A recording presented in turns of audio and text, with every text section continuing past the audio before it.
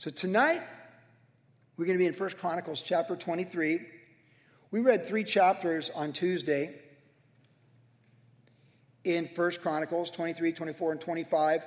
They are linked together. It's really the conclusion of King David and his administration, how he ended his journey with the Lord before stepping into eternity, and Solomon, his son, replacing him. When we get to the end of the book in just a couple of weeks, it's going to be Solomon preparing to build the temple and Solomon building the temple. So that's where we're moving toward. But this amazing life of King David is still in front of us in the version from Chronicles and coming to a conclusion in these chapters. So as we pick it up in chapter 23, that's where we're coming into. It's about 1000 BC. And that great king, the second king of Israel, the man with a heart after God, is doing certain things before he steps into eternity, and they're worth noting. So we just got a few verses tonight, but we will connect it with other passages as well. So verse 1 of chapter 23, 1 Chronicles, reads like this. So when David was old and full of days, he made his son Solomon king over Israel. And he gathered together all the leaders of Israel with the priests and the Levites. Now the Levites were numbered from the age of 30 years and above, and the number of individual males was 38,000. Of these, 24,000 were to look after the work of the house of the Lord. 6,000 were officers and judges. 4,000 were gatekeepers. 4,000 praised the Lord with musical instruments, which I made, said David, for giving praise. Most of what comes after this is a summary of names and who filled these positions, under what circumstances, and how we got there. If you recall, the nation of Israel has been in the promised land for about 500 years since Moses led them out of Egypt in the bondage. They've had the hundreds of years with the judges. David, becoming king, he brought the central place of worship. He brought the Ark of the Covenant to Jerusalem. And then eventually, as we saw last week, they got the tabernacle there as well. Everything was centralized in Jerusalem. And everything is basically the table set for Solomon to rise up in his time, build this amazing temple. It's going to take him a decade to do it.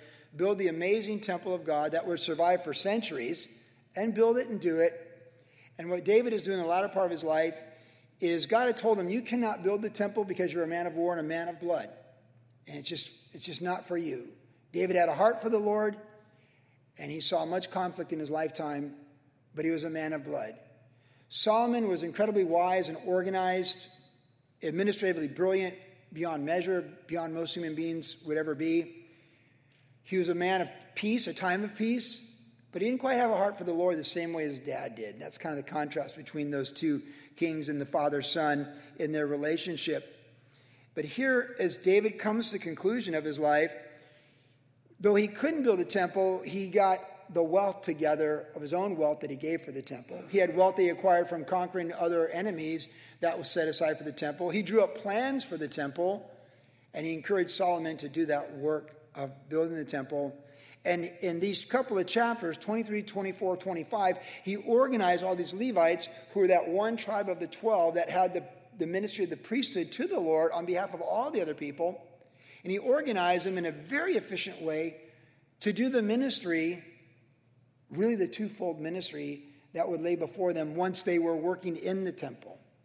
They would do the animal sacrifices to make intercession for the people, the burnt offering, the trespass offering, the sin offering, the grain offering, the heave offering, the wave offering, the various offerings, and of course Passover lamb as well. They would do all of that. And there was a lot of people, and it's a full-time job. It's basically a 24/7 job. People never stop sinning, and people never stop needing an atonement for their sins. And so David is organizing tens of thousands of Levites for the work of the ministry to provide atonement for their sins under that covenant as God had prescribed in his word. But at the same time, David is also organizing thousands of men to lead praise and worship for the Lord at the same time. And what he did is he was operating from the lunar calendar of 48 weeks. And he organized the Levites who helped the priest, and there's a distinction. Because in the tribe of Levi, there's the Kohathites, the Morites, and the Gershonites. So Levi's the head, 3 sons. And it's only the Kohathites who could do the priestly work. So these other Levites, they had to do additional work, but they couldn't do the animal sacrifices, but they could support the efforts of doing the animal sacrifices. And even amongst the Kohites, there was 4 subdivisions, and it's of the line of Aaron that only the high priest could do the work of Yom Kippur and those things. So in this system, David, before he steps into eternity, he sets up this brilliant plan of groups of 24, a cycle of 24 with the priesthood to do the animal sacrifices with the Levites, and a cycle of praise and worship to the Lord of 24. That's how we ended the other night, verse by verse. And so 2 groups of 24 running parallel for the obligations of sacrifices for sins and failures of the people, and another group of 24 sequences of 24 to sing praises to the Lord and prophesy to the Lord. He put those 2 together to ensure that as he moved on into glory, that the people of God would be set to go, good to go, and that once a temple was built, it would have efficiency of function as opposed to something that's built and it's not working the way it's meant to be built. And that's our context tonight with and it makes you appreciate David as administrator, because we often think of him as a worshiper and Solomon as administrator. But you really realize when we were reading through this Tuesday night, man, David was sharp, man. He had great administration, and Solomon just took it to another level. But the verse that stood out on Tuesday stands out again tonight. This very first verse, when David was old and full of days. And we get some insights to what kind of person he is as he's old and full of days. And there's stuff here that we can think about and take to heart. When we think about being old and full of days, this is something that's really come to my mind on this topic, just the topic itself, before we get some points from the text.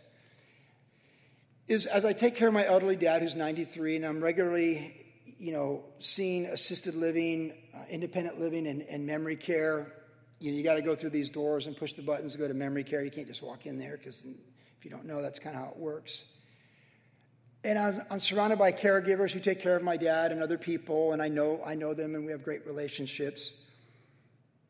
I've really realized something in these last 7 years of essentially running my dad's estate for him and taking care of him in these circumstances. I realize that everything we live for becomes who we are when we're old and full of days. I realize that everything you've sown is exactly what you're going to reap. And if you don't like what you're reaping today, you better change what you're sowing tomorrow, because you're only going to reap more of it in your future. See, we can't change a lot of things on planet Earth, but we can change the woman and the man in the mirror. And really, we need to see ourselves watching and ready for when we're going to stand before the Lord, the day of the Lord. It's the greatest reality hanging over every one of us. And as you see, when you get near the end of the journey, all what you see is everything a person has sown, their worldview, their attitudes. If they never grew up, if it's all about them, and usually drug addicts don't live to be old, and most alcoholics don't make it too far down the road, although some people's livers just keep on giving. But as a whole, all the people who did crystal meth and hard drugs, they don't usually clear 50, all right, or in the heart attack zone for men. So really what you have, when guys clear 60, they're headed toward the 80s, and then it's really what you see, men in their 80s, what they're made of. What I've learned is the end of the journey is the full reflection in the mirror for every individual. And God's perfect universe, it is number one law of the universe, even greater than gravity, is, as a man sows, so shall he reap. As a woman sows, so shall she reap. And everything we sow, from kindergarten right to memory care, will be revealed in time, space, and matter.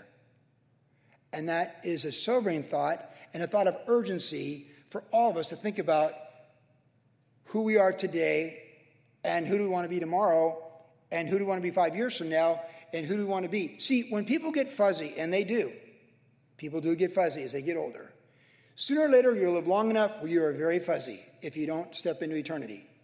You just get more fuzzy. That's, at best, it's fuzzy. And when you're fuzzy, all that you sowed is all that you're reaping. All that you put in you is what's coming out of you. All that went in here is what's coming out of here.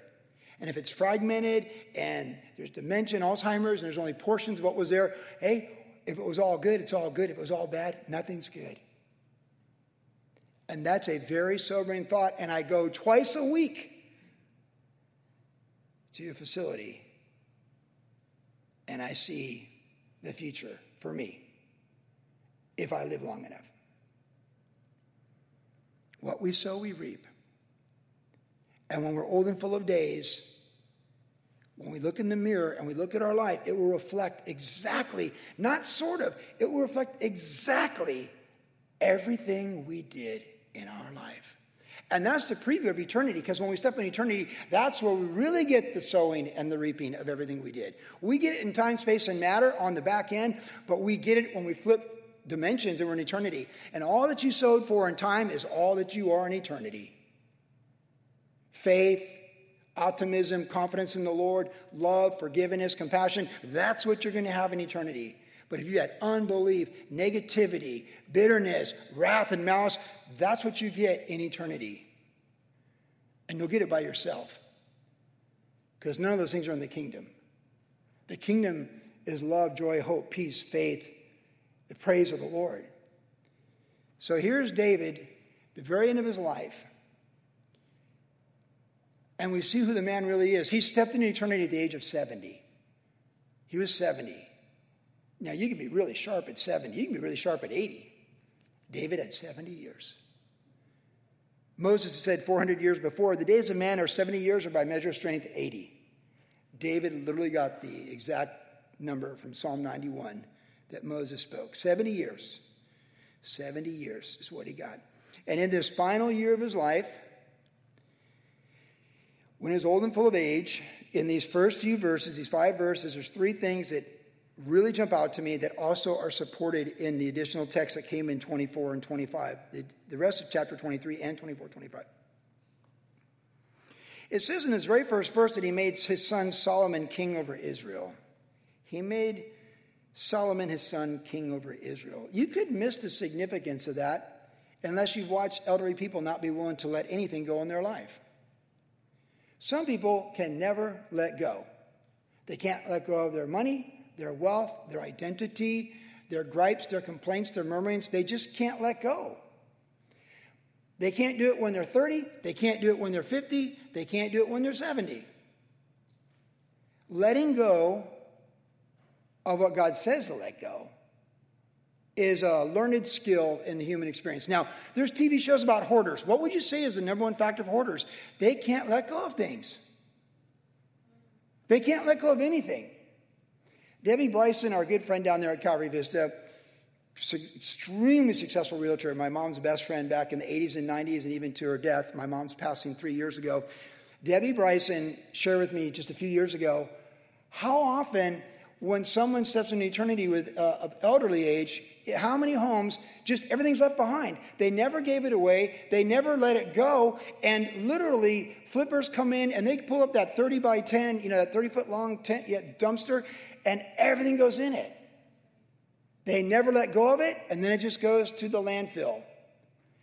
They couldn't let it go to their spouse or ex-spouse. Hey, what a great thing to give your ex-spouse, a great gift when you step in eternity. That'll look good before the throne of God, by the way.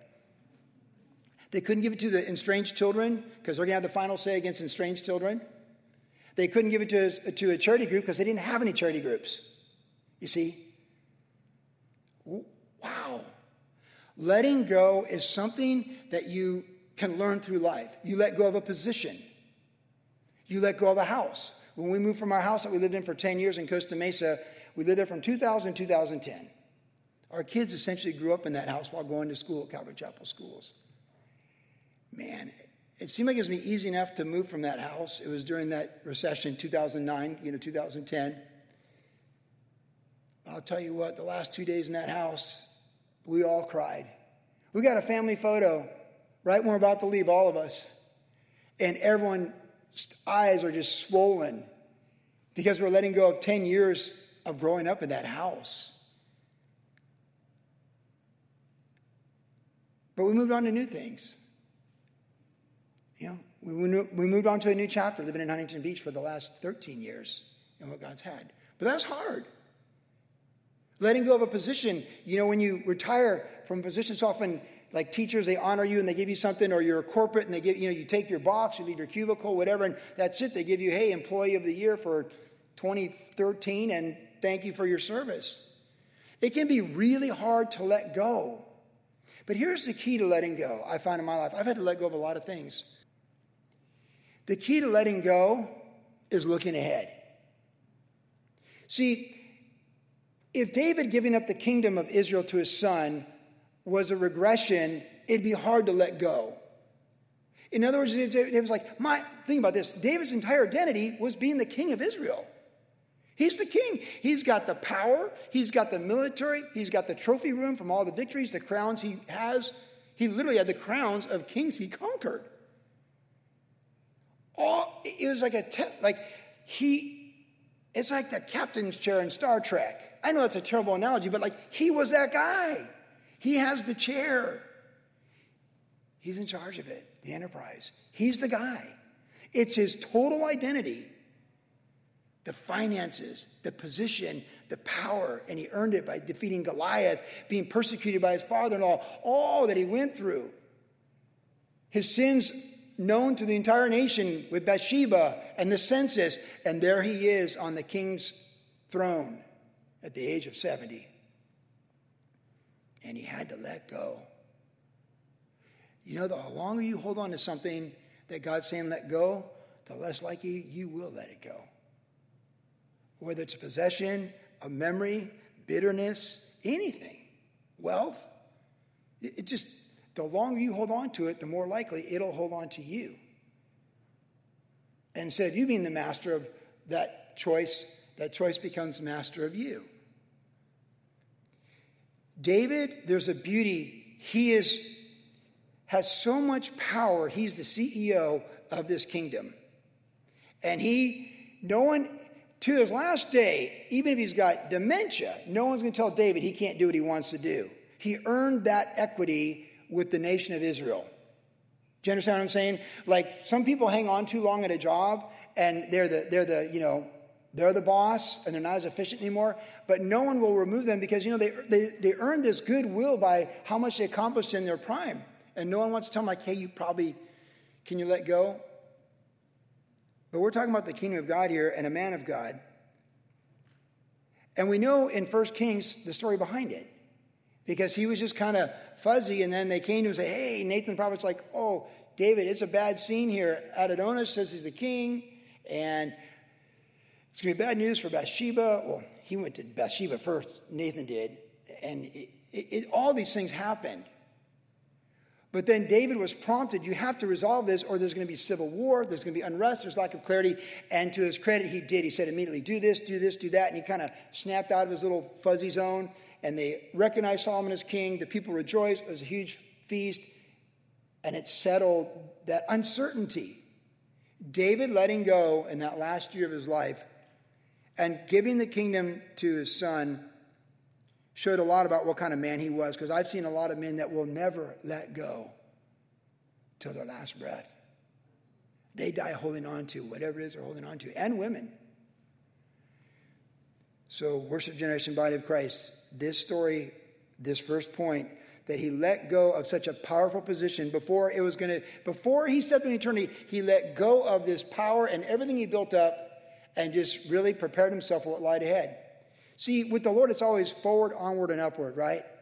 So when you're letting go of something, that means you're now letting someone else, God put someone else there in that place. You're letting God seal that memory. You're letting God do something here. But when you hold on to things that God says let go of, you're hindering, usually in the case of business and things like that, you're hindering the person that's meant to come in and replace that with the Lord, or it's just an anchor keeping you from the glory toward the Lord. The best way to let go is to look up. The best way to let go of the past is to look up to the future of glory with the Lord. And David had such a heart for the Lord, and he was heavenly minded and kingdom minded, and he let go. Now, maybe the younger people here tonight are saying, well, I haven't got anything to let go. Well, you'd be surprised.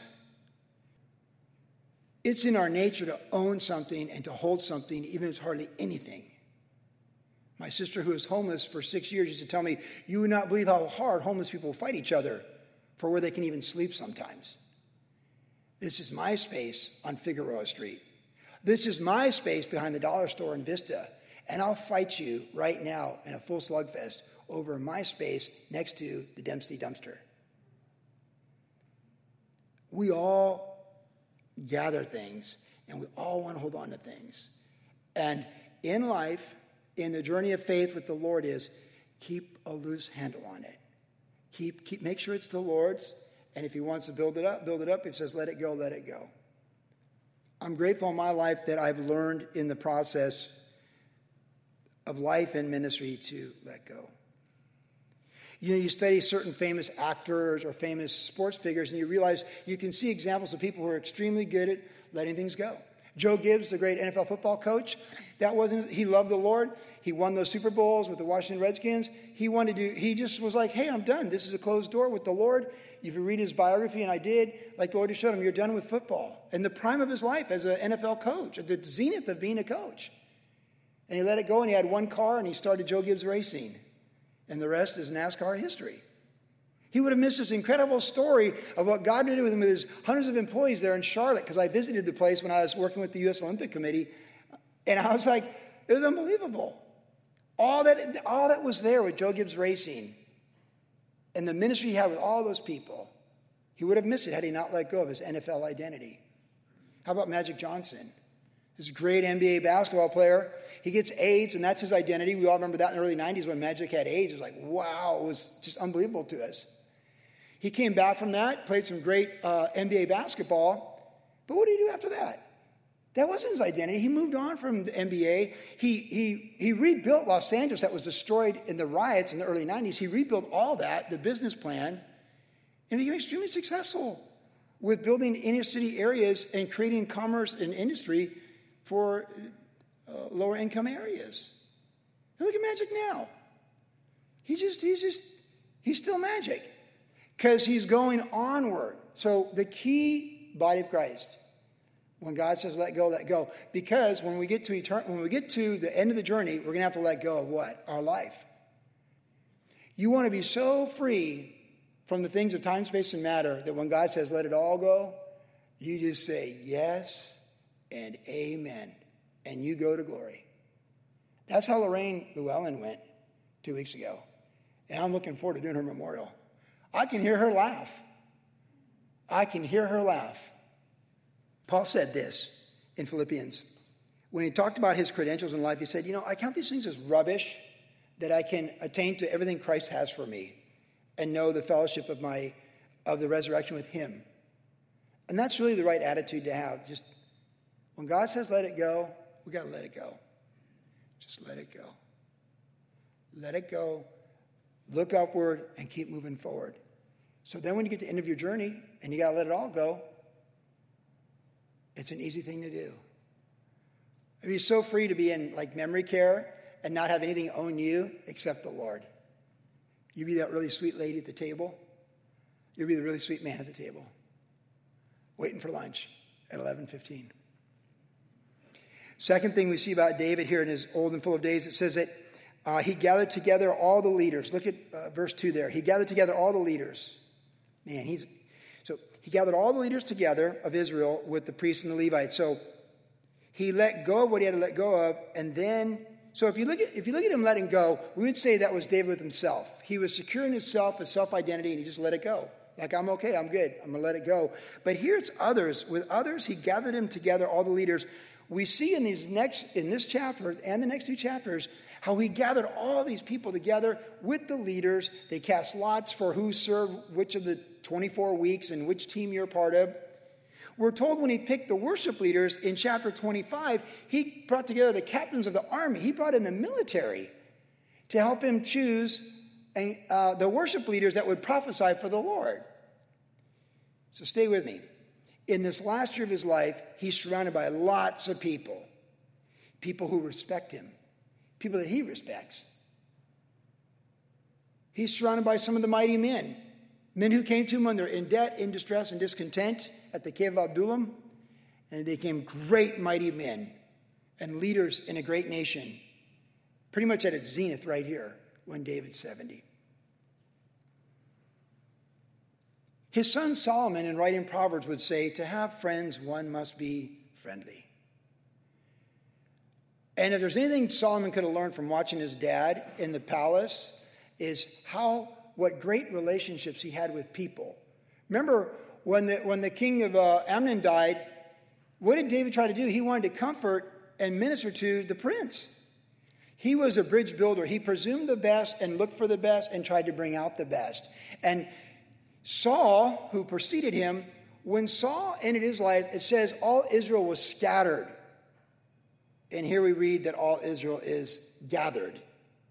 And some people live for 70 years and they scatter.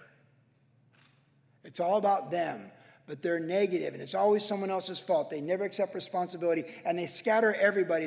They listen to the news, and it makes them scatter. They watch TV, and they scatter people. They read the internet, and it's scatter, scatter, scatter. They go on social media, scatter, scatter, scatter. It's all they do. But some people don't have time for the news because they're making the news with the king of the news. And those people are like who we want to be. We gather. We're building bridges, and we're bringing Christ, who is the light and life of men, into situations, and we're building bridges. David was a man of great faith, and he was a man of great human relationships. Now, like all of us, he had his shortcomings in those relationships. But even when God was judging with the angel of the Lord, which we saw last week on the census, he said, Lord, don't let the curse be upon your people. Let it be upon me and my household. See, that's why God loved him so much. Because he cared about the people of God more than the man even in the mirror. And that's pretty amazing. He said, Lord, I've sinned greatly. Let it be upon me and even my household. God loved David so much, and David loved God so much. But David was a people person. And again, when you're old and full of days, if you made time for friendships, you will have friendships. Exactly the amount of time you made for other people is the amount of time other people are going to make for you. That's just the way it is. I never thought of this in taking care of my dad, but it has struck me early on, about first year or two, helping my dad out. When helping my dad was a 6-hour commitment when we lived in San Diego. Go down after traffic at 9:30, get back before traffic at 3:30, and basically a work day. It occurred to me one day, in the principles of sowing and reaping, that what I was doing for my dad, I was really setting myself up for what someone would do for me. In the measure I've given, I'll receive. Now, if I step into eternity next year, then you'll realize I didn't get the payoff on that, but someone I love will. Because this universe is perfectly balanced by the God of justice who sent his son to die on the cross for our sins. And sowing and reaping will always pay out in time, space, and matter, and for all eternity. Like gravity. It's just the way God set up his universe. What you put in is what you get out. And David made time for people, and people made time for David. And this isn't like people trying to undermine him, which he'd already been through. But these are loyal people that loved him. So when you come to the end of your life and you step into eternity, whether the opportunity is there for people that you've poured into, like say, for example, the people that serve in our children's ministry. We've had so many wonderful people serve in our children's ministry for years and years and years. All they poured into kids and future generations. When they step into eternity, they might live in Arizona, Tucson, or somewhere like that, in a elderly community that's really nice and warm, good amenities. And they might step into eternity by themselves at, Metropolitan Hospital, downtown Tucson, with maybe one relative by their side. But all that they gave to the kids of this church for the last 20 years will still be to their account, whether those people get to go see them or not. I saw a video of Mr. Daniel, famous Mr. Daniel from Calvary Chapel, Costa Mesa. He's been doing kids' praise songs for as long as I've been saved, 35 years. Saw a new one of Mr. Daniel. Jennifer had it on TV for our grandkids, and Mr. Daniel's rapping. He's got the rap gear, and he's because he takes scripture and he writes all these original songs, hundreds of them. I didn't even know it was Mr. Daniel. Look at this guy. Zippy, look at this guy. This guy's rad. It was Mr. Daniel, who's my age. It's awesome. Mr. Daniel has led tens of thousands, literally, of children in songs of truth from the Word of God. Mr. Daniel may step into eternity surrounded by loved ones. He may step into eternity by himself. But the seed he sowed for the next generation will go on and on and on in time, space, and matter, and for all eternity. So this is my point. Build friendships and build a network of friendships. We read that a man who isolates himself is unwise. Solomon said it in the Proverbs. And I'll tell you, coming from the future, especially younger people, listen to me. The older I get, the more I see more of my friends shut it down and just want to isolate themselves. Or in a house, on a hill somewhere, in North County by themselves. They don't want anyone bugging them. They don't want to bug anyone else. They might buy the property on the lakes up there in the high desert. Once you get past Barstow, don't bother me, I won't bother you. But who wants to end their journey like that? If you got a lake, enjoy it and let your friends enjoy it. But who wants to end up there by themselves, waiting for the apocalypse? That's just no way to go. When Jim Gallagher's mom stepped into eternity a couple weeks ago, she had just moved from Huntington. She's early 80s, from Huntington to Vero Beach, Florida, where all the family was. And for the last 4 months of her life, all those grandkids and all those people hanging out with her, my daughter, Hannah, and all the joy. And then, boom, she was super healthy, and she was just like that, eternity.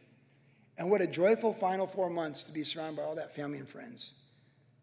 If you're not surrounded by family and friends and loved ones on the day of the Lord, don't let it be because you lived a life that prevented it. See, the thief on the cross is an interesting guy. He's the epitome of grace. The thief on the cross made it into heaven by believing in Jesus right then and there on the cross, because Jesus said, today you'll be with me in paradise. But the one thing the thief on the cross couldn't do is relive his life and not be a thief, a taker, but be a giver. See, he's in glory, but his dimension of glory is equal to us in Christ. But there's obviously a level of something in the next dimension that's completely related to what we did in obedience in this one, because we're told so. We're told that. So the thief is in there, but he did die alone on that cross. Apart from Jesus saving him, that would have been his whole life. He couldn't come down and redo it. So we admire the grace that the thief on the cross was saved by grace, but what we really learn from that is that's not how we want to go. We want to just go sowing friendships and relationships and networking with people, not for financial gain, but just because we want to see people won for the Lord and shining for the Lord. David, when he was old and full of days, was surrounded by people, lots of them, loyal people, just lots of people. His captains, his mighty men, the priests, the leaders, they're all there. They're surrounded together, and it's incredible. It's a blessing. Would you be surrounded by people on the day of the Lord?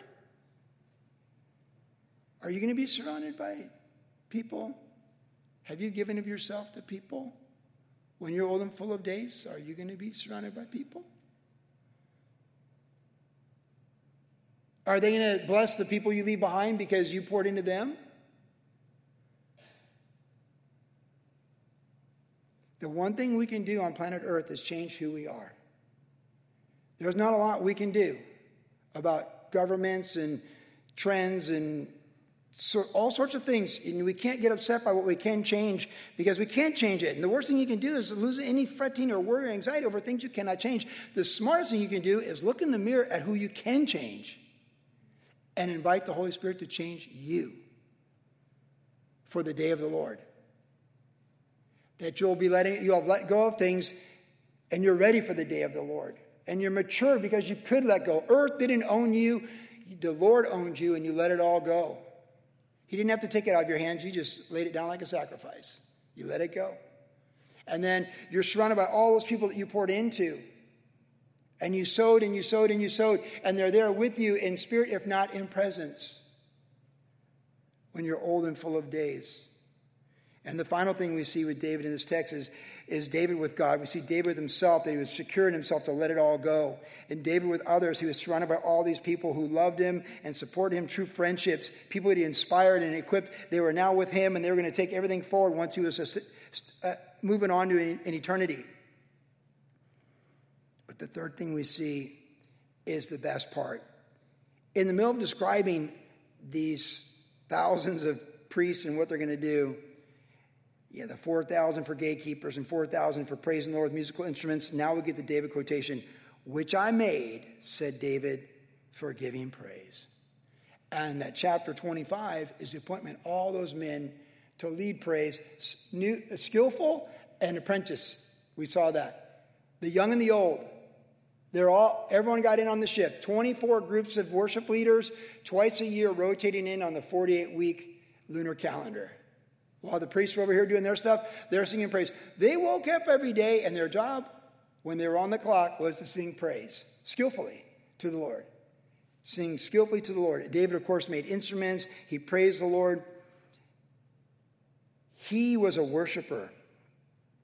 He had a relationship with the Lord, and he praised the Lord. And the last thing he gave planet Earth was the ability, was to advance the kingdom, that other people could know the Lord the way he did. He set them up with the priesthood and animal sacrifices that they could come to the temple daily and find forgiveness for their sins through the animal sacrificial system. And then he set up those singers of praise, so when they came, they would hear the songs of heaven. They would hear the psalms that we read. He wrote so many of those psalms. We read those psalms. Many of the songs we sing have remnants or portions of those the psalms in the songs. And some of the songs we sing, particularly some of those older Calvary Chapel songs from the 70s, they're straight up psalms of David from start to finish. The chorus is all there. They sang those songs. He sang those songs to the Lord 3,000 years ago. And we sing those same songs to the Lord 3,000 years later in the fullness of Christ. Isn't that amazing? And he wanted people to come and sing praise to the Lord. He wanted people to come to the temple and associate not the reality of this sacrificial system and the substitution for sin. He wanted them to hear the praise. Because it's one thing to be forgiven, but it's another to go forward in the power of the praise. We all want forgiveness, but do we learn to praise? You see, when you go forward and commit your life to Christ, you find forgiveness. But when you're sanctified and set apart and growing, you learn to praise. You receive forgiveness, but you learn to praise. When you praise him in the valley, when you praise him on the mountaintop, we all receive Christ and receive forgiveness through the blood. But not everybody sings praise and adoration and worship to the Lord. You learn to praise as you see his faithfulness working in your life. When you've cried out to the Lord and he's answered you. In the deepest valley, when he's deeper, on the highest mountain peak, he's higher. That's where you find the praise. And David, he was good with the Lord and good for eternity and good with the man in the mirror. He gathered all those leaders to himself. He was good with his people, his network of people, the relationships he had built, what he'd sown, he was reaping. But here, he's given them a better future. And this is what I want us to really leave with here tonight. When we think about younger people and the next generation, we want to be like David. You older people, we want to be like David. We want to look upon our adult children and our children's children and even future grandchildren, great-grandchildren, because my dad has a bunch of them. So if you make your 90s and you have all those great-grandchildren, we want to look upon them and always see them with a faith, hope, and love and an expectation of a greater future with the Lord than anything we've ever experienced. David had elevated the kingdom of God like never before. The Ark of the Covenant's in Jerusalem. The tabernacle's there. The plan for the temple, Solomon, it's all there. Victory with all the surrounding people, it's all there. And yet David's like, no, but there's more. He saw, listen, when he's old and full of days, he didn't see self-pity in the mirror or a doom and gloom apocalyptic future for Israel and his son. He saw nothing but the glory of the Lord. And he wanted to do everything he could in his last year of his life to ensure that the next generation knew that as God had been faithful to him, he would always be faithful to them. For one generation shall proclaim your praises to another, and to another, and another. And a righteous man, a good man, leaves an inheritance to his children's children. That's what David saw. When he was old and full of days, he was full of faith and expectation. And he put together these teams of priests and worship leaders to run their 48-week cycle on that lunar calendar to make sure that when he left planet Earth, everyone was praising the Lord and under the blood. Listen, body of Christ, that's the Great Commission. Don't you want to leave planet Earth? The legacy of your life is you want to see people under the blood and praising the Lord? That's why we get up in the morning. That's why we shine. We're told to be his witnesses, his ambassadors, and to be the salt of the earth and the light of the world. I'll tell you one thing. As I'm old and full of days and they're getting fuller, I see a brighter future for planet Earth and the next generation with Jesus than anything I've ever seen in my lifetime. And so should you. Because Jesus is the same yesterday, today, and forever. And the praise doesn't end when we step into eternity. In fact, we should set it up that it finds a whole nother gear when we leave the party. Yes and amen.